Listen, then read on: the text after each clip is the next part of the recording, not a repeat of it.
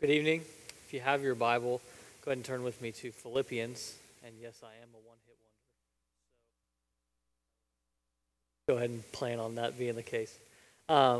So we're going to be in chapter 1 today, but in a strange turn of events, we're not going to start in verse 1. We're going to start in verse 27. And the reason for that is, if you were here a couple weeks ago, we looked at the whole book of Philippians, if you'll remember. But our focus was chapter 2, 1 to 11. It's called the Hymn of Christ. And what we're going to do is we're just going to back it up a few verses and look at the 4 verses that lead into that. And to kind of help us get some more context as to what we have already talked about. And also, I think that these 4 verses are really helpful for the book as a whole. And so before we do that, though, we're going to pray one more time. And thank you again to Joe for leading us. Lord, pray that you would bless this time. I pray that you would increase and I might decrease. And as I preach in weakness, I pray that your power and your good pleasure would reign over our hearts. It's in Christ's name I pray. Amen. So, these verses again, we're going to be in 27 through 30 of chapter 1 tonight. They're what I like to call the flyover verses, because just like the flyover states, you never really go there, you're just on your way to something better, right? So if you're reading Philippians straight through, you've just finished what I call the banger of like verse 18, right? To live is Christ, to die is gain. Everybody knows that. And then the Hymn of Christ we looked at last time is also very popular, but there's actually several verses in between that nobody can really remember. They're like, I know there's a couple there, but I don't really know what they are. And that's what we're going to look at tonight. And the reason for that is because if we skip over these or just kind of blow past them in our Bible reading when we're heading towards maybe trying to get to chapter 2, or even to like chapters 3 and 4 with the more popular things, I think that we actually lose out on one of the most encouraging parts of the whole book. But I don't just want you to take my word for it. We're going to pick up now in verse 27. Only let your manner of life be worthy of the gospel of Christ, so that whether I come and see you or am absent, I may hear that you are standing firm in one spirit, with one mind, striving side by side for the faith of the gospel, and not frightened in anything by your opponents. This is a clear sign to them of their destruction, but of your salvation, and that from God. For it has been granted to you that for the sake of Christ you should not only believe in him, but also suffer for his sake, engaged in the same conflict you saw I had, and now hear that I still have. So Paul is going to wrap up chapter 1 with a pretty rousing call to unity within the body.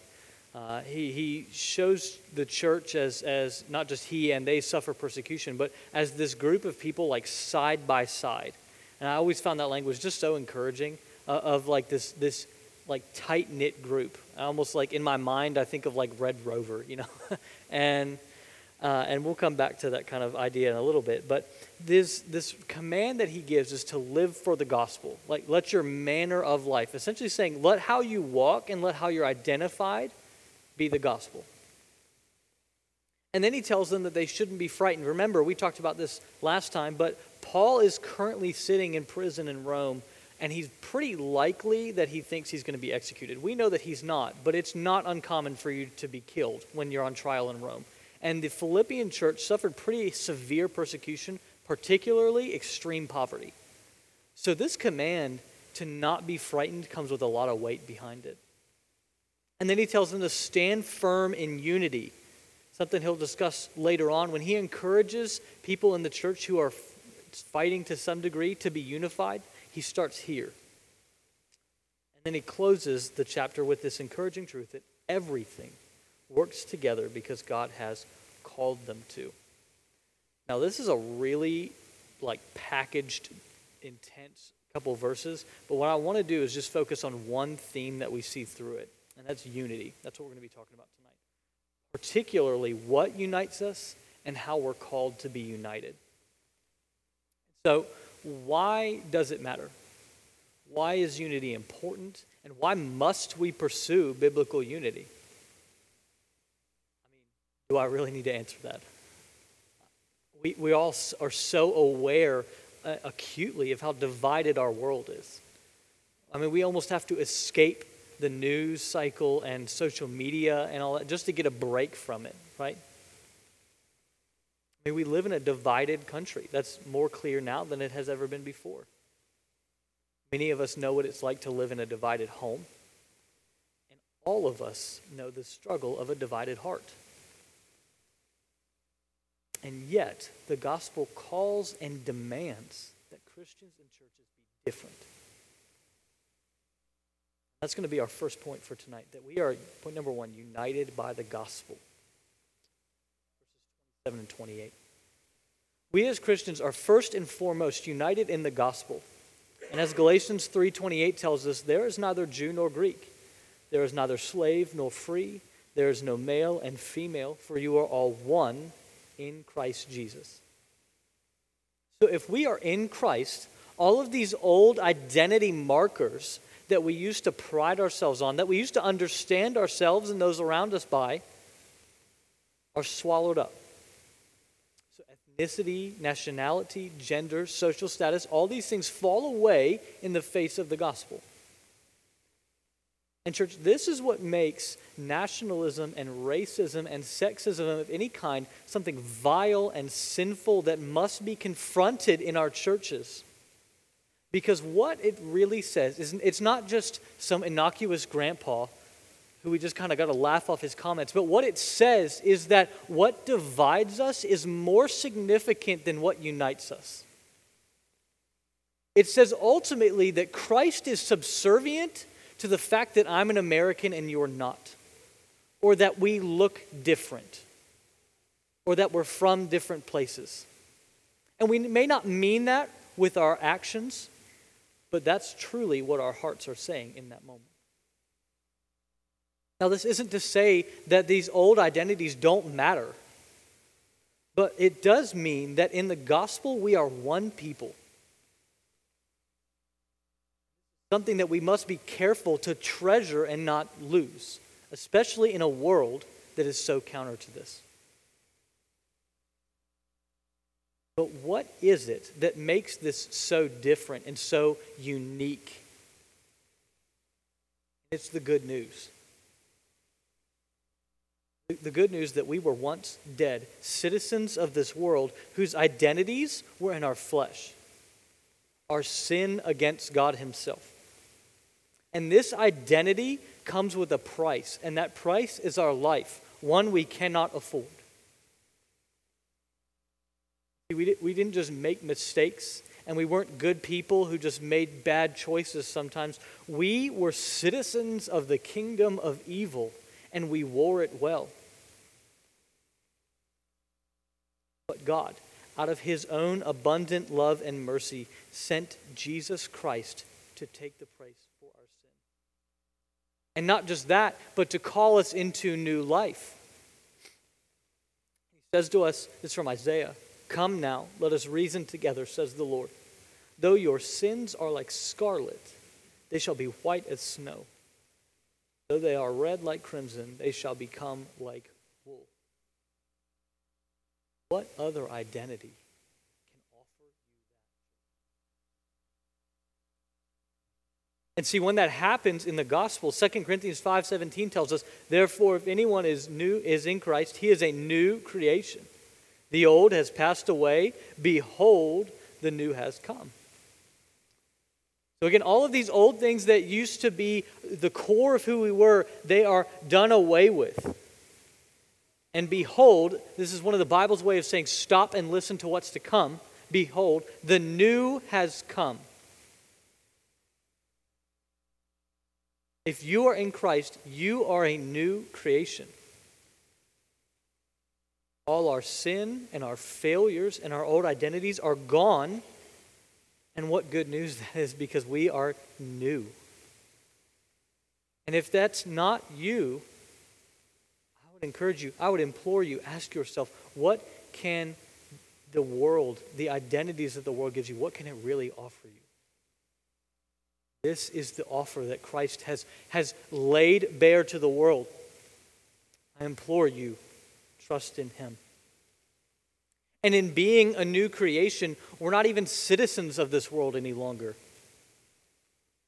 Philippians 3:20, one of my favorite verses. He says, "But our citizenship is where? In heaven." We have a new zip code, as it were.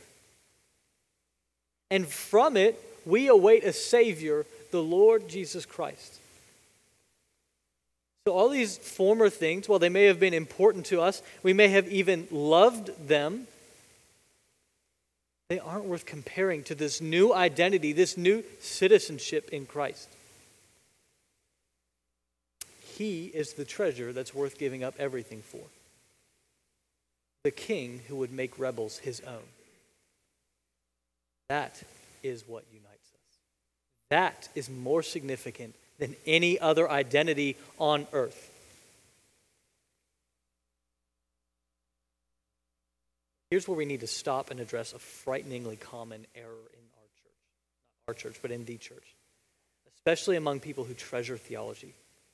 See, the longer we're in a healthy church, and the more we see the glories of Scripture and learn about the theology within, the easier it can become to be tempted to say, well, I get all that. And, we just talked about the gospel. I believe it. I know it. I can tell it to you in my sleep. I can write it in 3 languages. But I want to get to the good stuff. No good stuff beyond this. There is no moving past the gospel. We never go past the gospel. We only go deeper into it. Now that might sound like a semantics issue to you, but I promise you the difference is vast and it is deadly. Because when our theology is separated from the gospel, it becomes gospel-less. It is a worldly wisdom that will lead us to one place, hell. And the road that it's on is padded by good books and dead hearts. And this is the evil that will kill a church, all in the name of good theology. God, let that not be us, but let us be a people who decide to know nothing but Christ and Him crucified. Because when we understand that we're united by the gospel, all other things fall away. And our passage tonight gives us 2 very specific places, and I don't think Paul says them by accident. He says of one spirit and of one mind, which sounds very much like something Paul says, but it also sounds very much like something where we're like, I get it, but also like, what do you mean? And so the good news is we're going to talk about that tonight. And if you're taking notes, these are going to be 2 subpoints from point number 1. And the first is that we are a family. So when Paul calls us one spirit, he's calling the church a family. And if you look throughout Scripture, it does not take you very long to find an allusion to the church as brothers and sisters. Now, like any family, the church has its quirks, right? And its uniqueness. But it's a family nonetheless. And as a family, we are called to support and care for one another. Helping each other stand firm. Remember that illusion that Paul gives, that picture he gives of standing side by side. And here is where we see the importance of the local church and of committing to the local church. Never really commit to your family. Can you really claim to love them? I mean, would you let me stand up here and tell you that I love my wife and my daughter if I saw them once a month? That's dumb. I heard a pastor explain it in that he said, no true love ever comes without commitment. Because how can they properly care for you, and how could you ever support them if you're an absent member of the family who we see on Christmas and Easter? Yeah, church, this is a vulnerable spot to be in, where we can and likely will be hurt. It is weak. It is hard. Just as we deal with hurt in our physical family, we must deal with hurt in our church family. The gospel itself is at stake. And if we look back at 2 Corinthians again, we have a ministry of reconciliation. Let that start in the church. We're under no pretense that that's a magical statement that makes the hardship and the suffering and the conflict go away. But what it does mean is that what unites us in the gospel has to be more important than being right. And the reason I said that we have to look at this passage is because in chapter 4, when Paul calls 2 women to reconcile, he can't do that until he gets this point across. That they are essentially feuding sisters, tearing the family apart. But there's a second way that Paul speaks of, in that we are a body. With one mind, we strive together as one body. Scripture will often refer to the church as a body. And like a body, we're all different. I mean, I picked a tighter shirt. You can see I'm not the arm, right? There's no muscle here. But if you ask my wife, I'm the mouth, and a zealous one at that. But we, as Christians, have different roles and gifts that are designed by God to complement each other so that we can work together and strive forward as one body. In the same way that the legs carry the body where it needs to go, but it has to be guided by the eyes. And this matters because a healthy body is always going for the same goal. When someone is sick, when the immune system attacks the body, we don't ignore that because something is wrong. And when the church doesn't act as a family or as a body, we don't just hurt each other, we distort the gospel. The very thing that we claim as Christians unites us.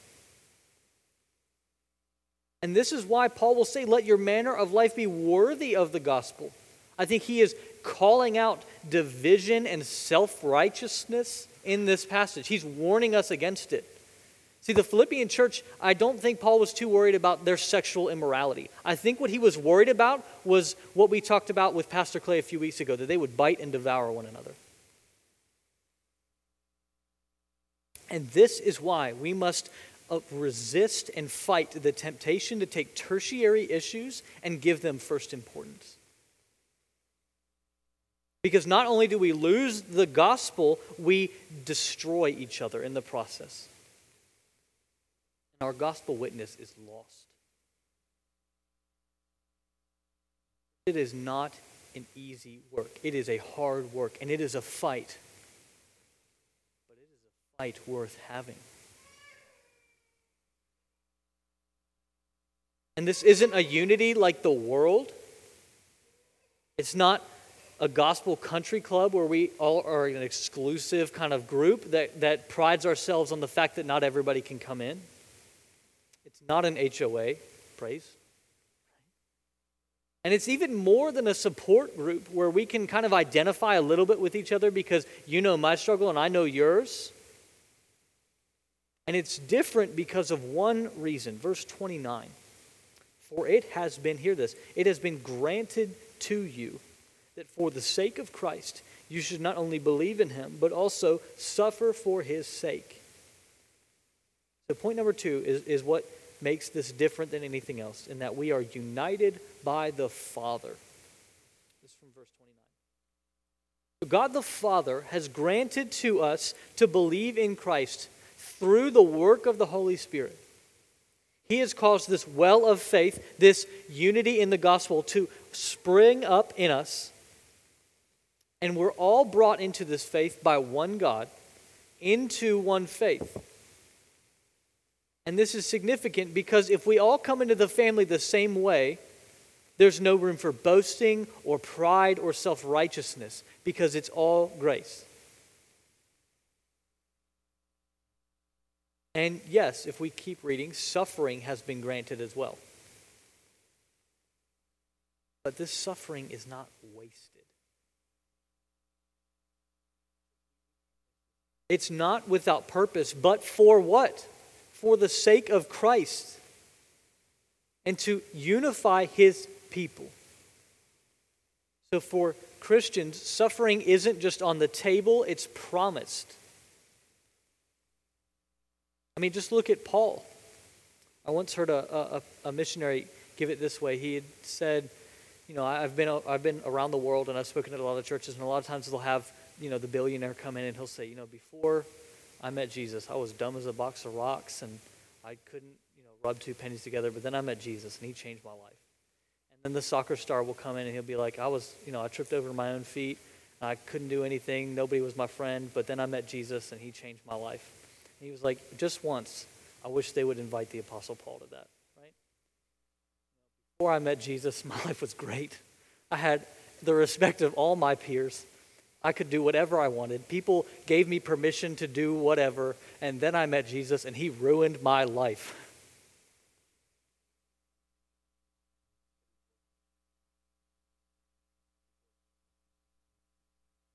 And that is his argument of Philippians. Jesus will ruin your life, but he is worth it because he gives you a new kingdom.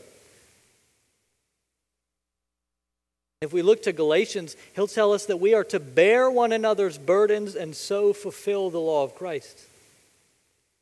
The image of a burden in Scripture being a load that is too great to carry on your own. That's where this picture Paul gives, I keep coming back to, of striving side by side is so encouraging. And church, I firmly believe, and thank you again for your sermon on Satan and his schemes. That's why he works so hard to isolate us from the church, to make us bitter and selfish and angry. We've all watched National Geographic. Clay talked about his Instagram of like metal nature or whatever. I don't know. I'm not hip enough for that. But if you see, Satan is called a lion not by accident. Because if you watch these, the lion doesn't like head straight into the herd. What does it do? They're opportunity predators is what they're called. They wait for a straggler or the weak or the sick or the left behind, and then they pounce. Church, Satan knows that we are never weaker than when we are isolated from the body. Do not fall for his schemes that are thousands of years old. Then there's this encouragement of the burdens of life feeling like they're crushing us. Stick with me. I know I said encouragement at the start. Paul will talk about, I despaired beyond life itself. I wanted to die. In fact, a little earlier in this, Paul talks about to live as Christ, to die as gain. Which I shall choose, I cannot tell. I'm hard pressed between the two. I'd probably rather die, is what he's saying. But around me, the church body, will hold me up and help me push on. It reminds me of Pilgrim's Progress. We actually got to talk about this in the Sunday school today. It's by John Bunyan, and Christian, the main character, is invited by the king to come to the celestial city. And so he takes on this journey. He leaves everything behind, and he is beset on every side by some awful struggles. But he finally makes it to the end. And the last step, if you've never read it, is the River Death. It is this great river, and it is, you can see the city, the celestial city, where the king resides right on the other side, but you have to cross it alone. And so he starts to trudge in. But then he starts to think back at his failures, at his sins. He looks at himself and his inadequacies. He begins to sink and to drown. While he is gasping for air, he begins to lose hope.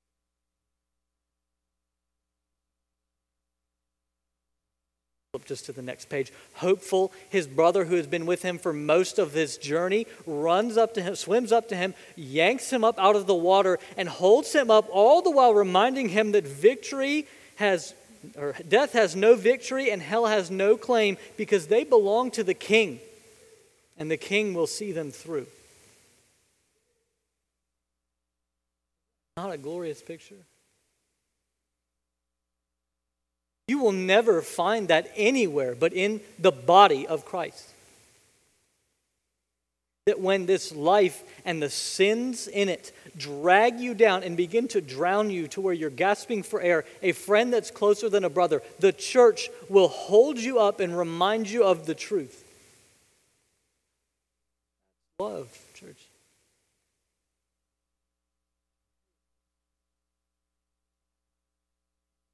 We think more about this passage. I think I would be remiss to not ask the question, why? Why do we have to read, for it has been granted to you that for the sake of Christ you should not only believe in him, but also suffer for his sake? Like, why did God feel the need to add that? Couldn't he just stopped at granted to believe? Peter 5 gives us the answer. He says, after you have suffered a little while, the God of all grace, who has called you to his eternal glory in Christ, will himself restore, confirm, strengthen, and establish you. So why has suffering been granted? God himself can step in and restore, confirm, establish you. You are not left behind. You are not forgotten. You are not alienated from Christ. He is with you, and he will restore, confirm, strengthen, and establish you. What else is there?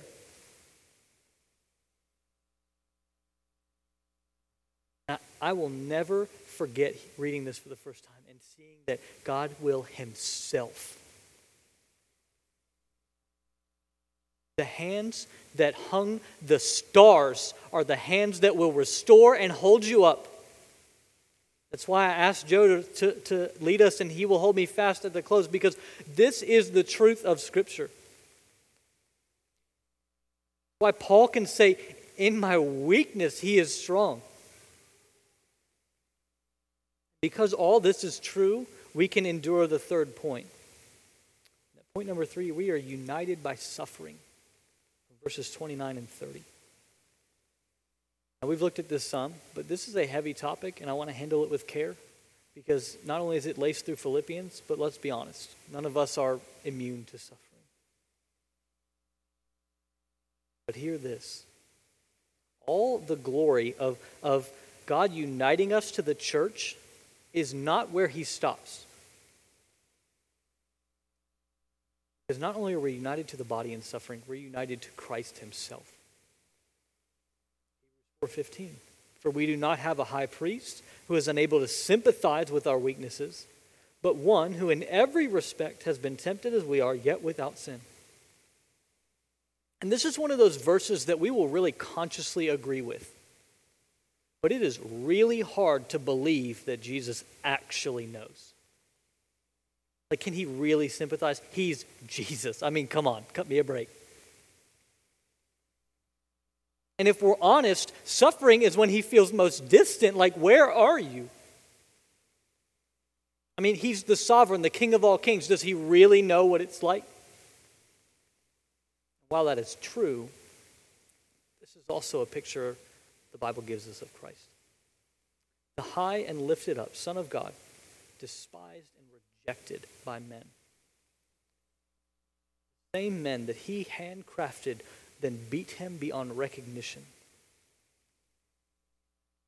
A man of sorrows, well acquainted with grief, who was betrayed by his closest friends, sold for a bag of change, and watching his friends deny him to his face. A tree he called into being, leaving a line in the dirt up a hill, only to be nailed to it and bleed to death on an earth that was created solely to glorify him. And one from whom men hide their faces, abandoned by those he loved at his greatest hour, forsaken by the Father.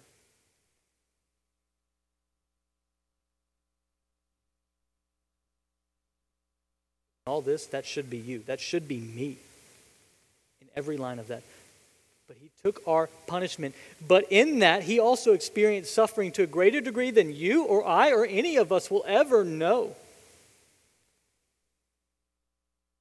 All that, so at your weakest and most desperate and broken, God himself can draw near to you and say, my son, my daughter, I know. I too have suffered.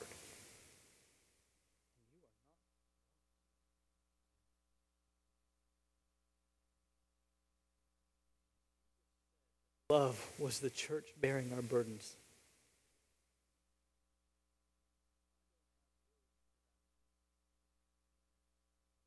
I wish I had some really nice anecdote to give you.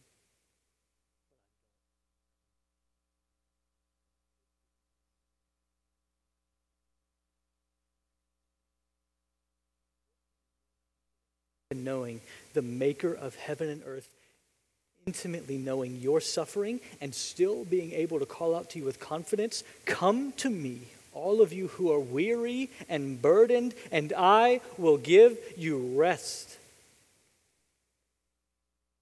Wherever you're looking for rest, drop it and come here. Because, Christian, this promise is for you. Rest is true and real and guaranteed by the God himself who will restore, confirm, strengthen, and establish us. Look again to Pilgrim's Progress. I want to focus on one of his struggles in particular. Throughout his journey, Christian has this burden. It's literally like a giant rock on his back that he has to carry. And it's rough at first, but it gets worse. And it like weighs every step. And everywhere he goes, he begs for mercy, that someone can take his burdens from him. But nothing can. And he finally gets to Moses, and he's like, finally, some help. But you know what Moses does? He beats him. The law. Because he says it's all I know how to do. He gets to this hill, and he trudges up and up and up, and he falls to his knees. And he is at his end, and he looks up, and do you know what he sees?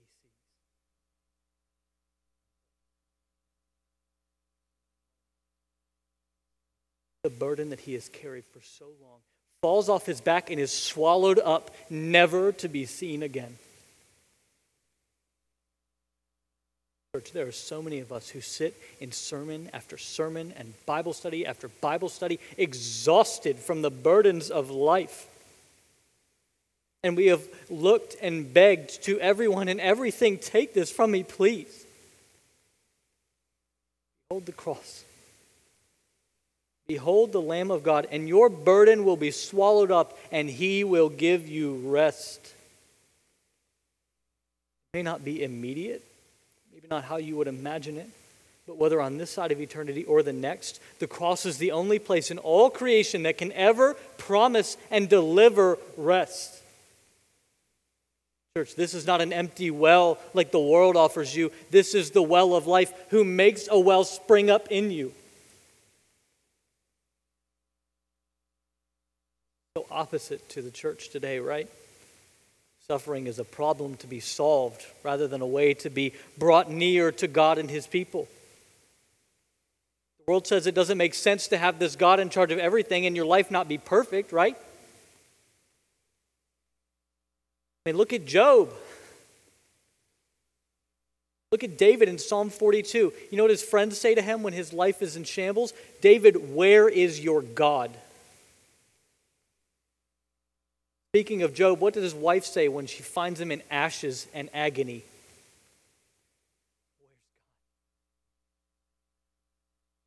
So we'll end up with false teachers who will promise you that if you just believe more or pray the right prayer or just sow a seed, then God will give you whatever you want or need. Let's be honest. Even if we wanted that to be true, if we really wanted it, we all know it's a lie. And so we end up running from one empty well to the next, and all we end up is more tired and carrying our burdens further than before. What the Bible says about suffering. In Acts 5, after Peter and John were beaten, then they left the presence of the council, rejoicing that they were counted worthy to suffer dishonor for the name. Paul will say in Romans 5, not only that, but we rejoice in our sufferings, knowing that suffering produces endurance, and endurance produces character, and character produces hope. 1 Peter 4, beloved, do not be surprised at the fiery trial when it comes upon you to test you, as though something strange were happening. But rejoice insofar as you share Christ's sufferings, that you may also rejoice and be glad when his glory is revealed. Like Job, when God allows suffering in our life, he uses it to draw us closer to himself. Beautiful reminder we got this morning that Job had first heard, but through his suffering, his eyes now saw. Don't miss that, church. The true meaning of the unity that we're talking about tonight is starting to be revealed. Philippians 3:10-11, Paul speaking about suffering the loss of all things, that I may know him and the power of his resurrection, may share in his sufferings, becoming like him in his death, that by any means possible I may attain the resurrection from the dead. And in Romans 8:18, for I consider that the sufferings of this present time are not worth comparing with the glory that is to be revealed to us. So these current sufferings, they may be great and they may be terrible. God promises that they are not even worth comparing. They're not even on the radar of the glory to be revealed. Because the resurrection that we will be brought into with Christ is one where he will wipe away every tear from their eyes, and death shall be no more. Neither shall there be mourning, nor crying, nor pain anymore, for the former things have passed away. You'll indulge me with one last reference to Pilgrim's Progress. Christian and hopeful, at the end of their story, they finally cross the river Death. And they're greeted by this heavenly host who cleans them up. But then two men come. And this is my favorite line in the whole book. Men in brilliant white come and say, these are the men, Christian and hopeful, who have loved the Lord when they were in the world of suffering, and have left all for his holy name. And he has sent us to fetch them. And we have brought them thus far on their journey. Please hear this. That they may go in and look their Redeemer in the face with joy. Hope here. Do not tether yourself to dead weights. Find your hope here. God has united us through belief and through suffering to this Christ and this hope, and he is sure, and he will hold us fast. He has overcome the world and the sufferings in it. And one day all the burdens of this world will pass away. So until then, I ask you with Paul, what then shall we say to these things? If God is for us, who can be against us?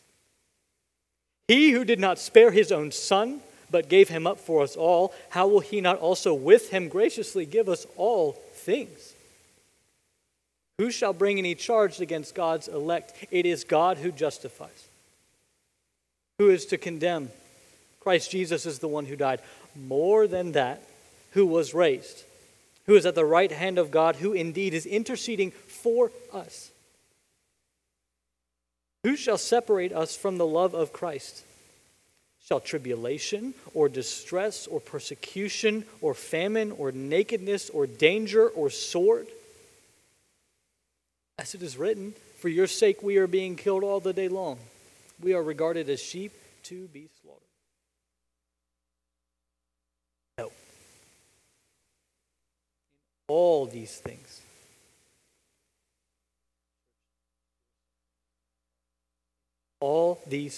we are more than conquerors through him who loved us. For I am sure that neither death, nor life, nor angels, nor rulers, nor things present, nor things to come, nor powers, nor height, nor depth, nor anything else in all creation will be able to separate us from the love of God in Christ Jesus our Lord.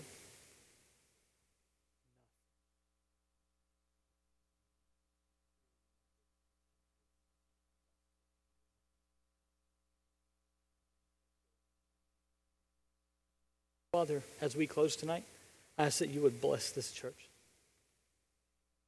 Give us eyes to see this body as our true family, God. And how we might love one another well.